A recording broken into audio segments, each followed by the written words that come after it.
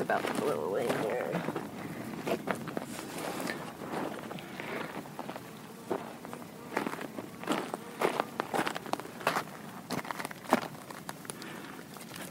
So, reflecting on where we're sitting with this beautiful isolated source of water amongst what many would describe as a barren landscape, I can't help but think about John Wesley Powell coming down the Colorado on a mission to find out if we could civilize the West. And he reports back that there is not enough water. And here we are, considering pumping this scant resource for the lawns and water fountains of the suburbs. Just don't know how we got here. All these birds, the fox, the torts, the bobcats, I'm sure there's some out here, the coyotes. So many lives depend on this. The desert truly would become the barren wastescape that so many people believe it to be already if we took this away. And I don't want to know what that looks like.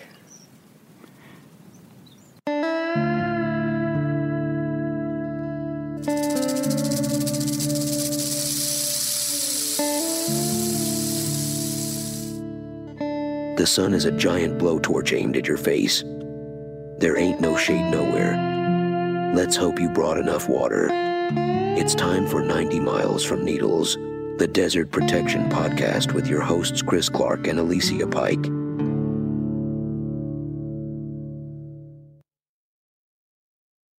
Hey, hope you're doing well. Thanks for joining us with this second preview episode of 90 Miles from Needles, the Desert Protection Podcast.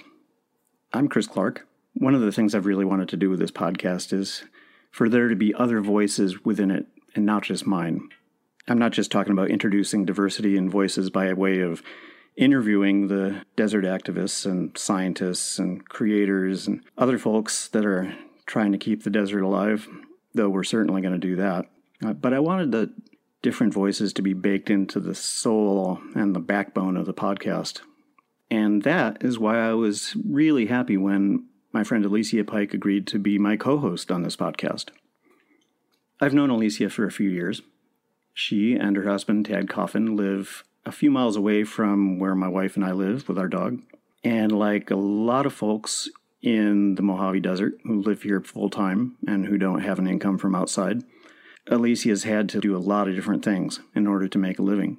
She's been an actor, a designer, an animal wrangler, a camping host, and a hiking guide. And she has more experience than most people want in a bunch of different aspects of the tourism-based service industry that provides most employment around these parts.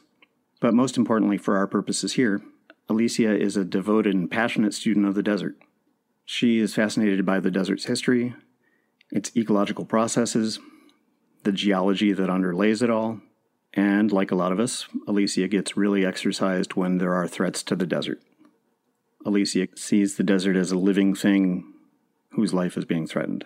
A few days ago, Alicia and I went out to one of the places that is very threatened in the desert, Bonanza Spring within Mojave Trails National Monument. We went there to record some content for an upcoming episode of 90 Miles from Needles that'll appear in early 2022. And while we were there, we sat down and chatted a bit about her background, her interests, and what she hopes to do as co-host of this podcast. Let's listen. So, yeah, we were talking about the introduction teaser. We should probably do that. You have any idea what we should do? I do. Yeah? I wrote some things down. Okay. I did. So I was thinking we should first talk about how we met, because I think that that's a good story. Let me see if I can remember. I might have been a little altered at the time. Well, it was in a bar. Of course. Yeah, it was about as Mojave a meeting as possible. Yeah, I needed a job, but the goal of working at the local watering hole was to get access to all the locals. And I had sniffed you out as someone that I wanted to get to know better pretty much immediately. I could tell that you're a nature nerd, and What? I was ready to pick your brain. And I remember when I came out of the kitchen after proposing pseudo-anarchistic syndicalism to the kitchen staff, telling them, hey guys, would you work differently if you had a stake in this business? How would you behave differently? And I kind of hit a wall back there. I mean, yeah, they said that they'd behave differently, but when I came through the double doors and I saw you sitting at the bar, I thought, aha, I'm going to talk to this guy about it.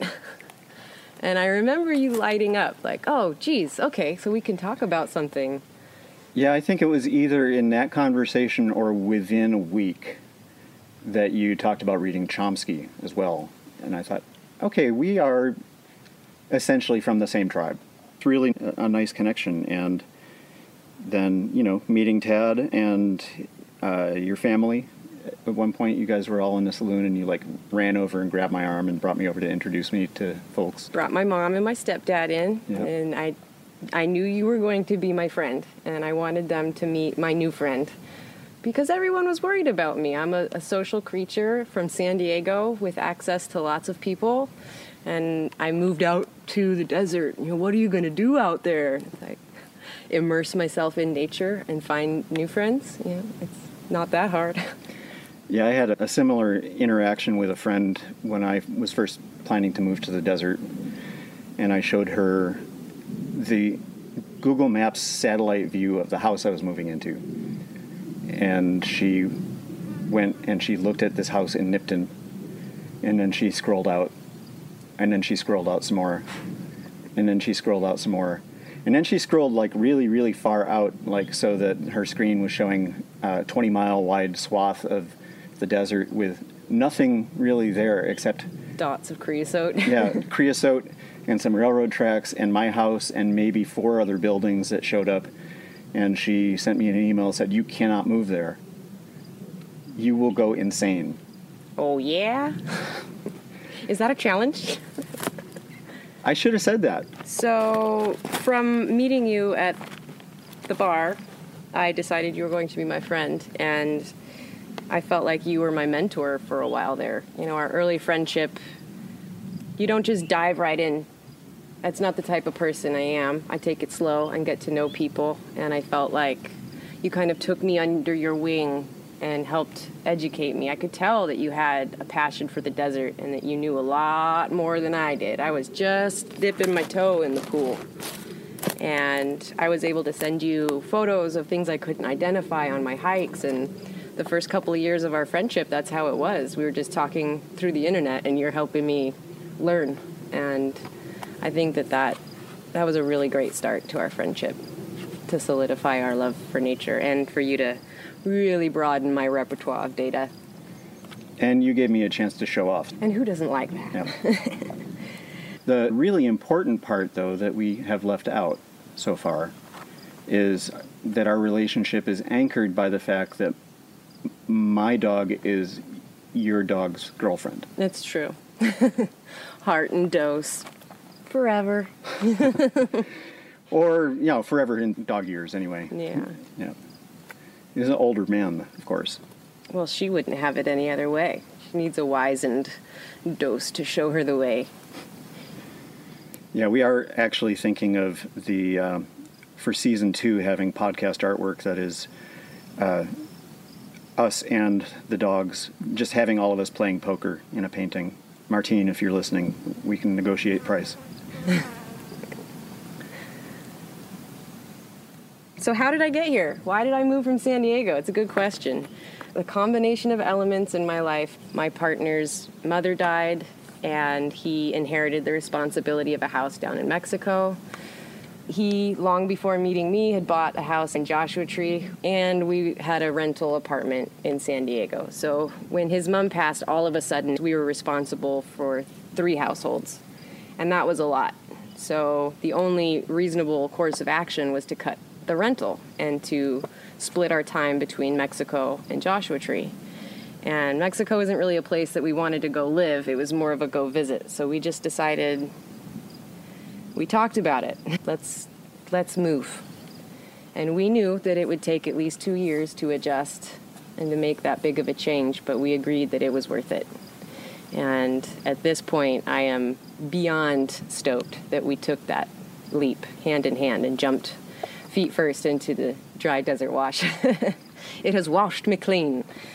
So moving right along, why am I doing this podcast with you anyway? I was hoping you knew.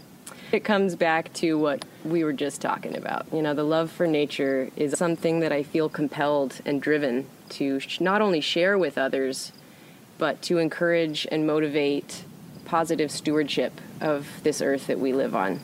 We've only got one life and we've only got one earth. And what are we going to do with it? And that's pretty much why I'm here. And you can do a whole lot of damage in the desert, even if you have the right intentions, just from not knowing how to act. 5 minutes could cause tens of thousands of years of scars on the surface of the earth. And you're killing things that you can't even see. And I find that to be extraordinarily fascinating. Mm-hmm. I'm looking at you, cryptobiotic soil. I can't picture myself doing anything else. I would like to do this for the rest of my life in any capacity that I'd be allowed. So thank you for giving me this opportunity to exercise all the passion that has been brewing inside of me and that you've contributed to cultivating. Well, thanks for coming along on the ride, and I think it's going to be a really interesting conversation. I think we're both going to learn a lot, and I think that we're both going to help other people learn a lot, and I'm just really stoked to get going on this. It's already exciting. Passion is contagious. I'm on my way as best I can, living in this confused modern world, but that pull is very strong, and that's why I think this podcast is important. This is the beginning of the rest of my life for conservation and stewardship, advocacy and education. Parting shot? Parting shot. That's a good one. I'm all flying by the seat of my pants.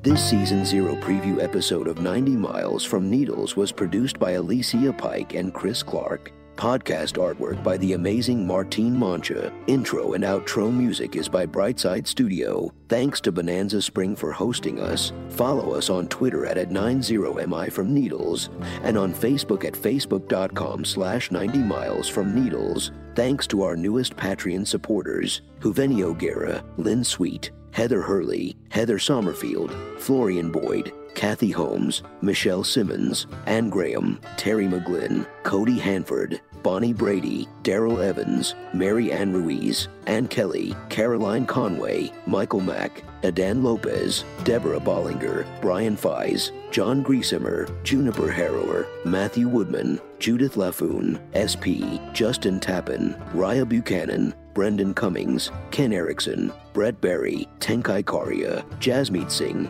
Gloria Putnam, Lorraine Turk, Charlie Peterson, and Sarah Carden. All characters on this podcast are entirely fictitious, even the ones that really exist. Help us launch this podcast by visiting us at patreon.com/90 miles from Needles and making a monthly pledge of as little as $5. I'm Bouse Parker, your unpaid computer-generated voiceover artist. DM me if you're interested in unionizing this podcast staff. See y'all next time.